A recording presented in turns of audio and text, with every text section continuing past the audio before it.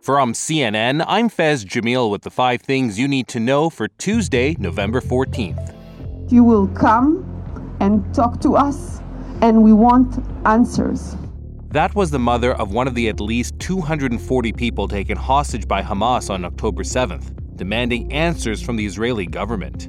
Family members of the hostages are marching today from Tel Aviv to Jerusalem, saying the government must do whatever it takes to bring their loved ones home.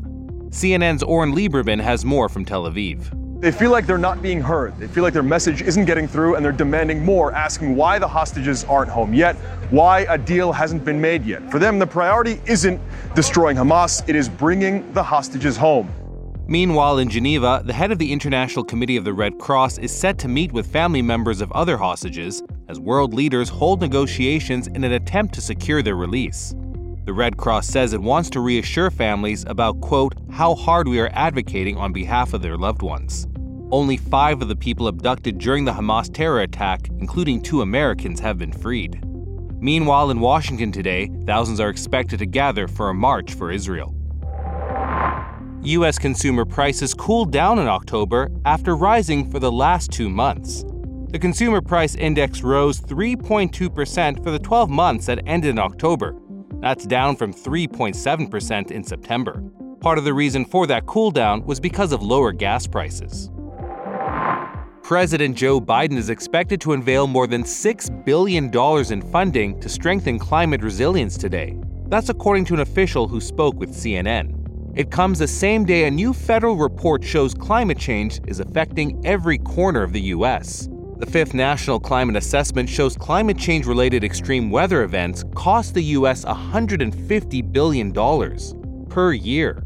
It warns that even though planet-warming pollution is decreasing in the U.S., it's not happening fast enough to meet the nation's targets, or the UN's goal to limit global warming to 1.5 degrees Celsius. Biden's announcement is expected to include investment in the electric grid and water infrastructure upgrades. Germany's defense minister says the EU is going to miss a key ammunition target for Ukraine. He says the organization had a goal to supply 1 million artillery rounds to Kyiv by early next year. Member states agreed to the goal back in March, aiming to deliver it within 12 months. The minister says that they're still trying to increase production capacity, but that Ukraine likely won't be getting what it was promised in that timeframe. The U.S. and China are finalizing a deal ahead of a meeting between the 2 countries' leaders. That's next.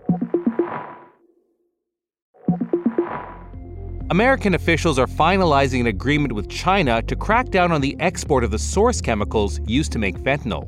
That's according to 2 people familiar with the matter.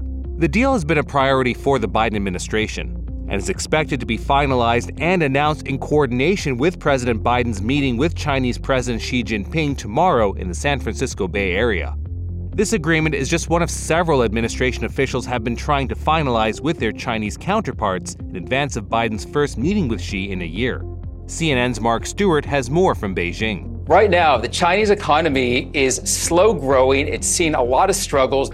Expect President Xi to tell President Biden that China is open for business. There has been a lot of regulation in the past. Also expect to see President Xi really emphasize the fact of a successful trade relationship between the United States and China. U.S. officials are also looking to reopen military communication channels. Those have been all but dark in the wake of former Speaker Nancy Pelosi's visit to Taiwan last year. That's all for now. Our next episode drops at noon Eastern.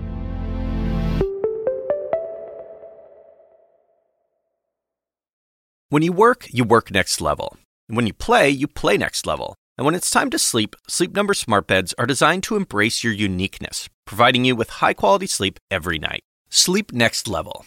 J.D. Power ranks Sleep Number #1 in customer satisfaction with mattresses purchased in-store. And now, the Queen Sleep Number C4 smart bed is only $1,599. Save $300 for a limited time, only at Sleep Number stores or sleepnumber.com. Prices higher in Alaska and Hawaii.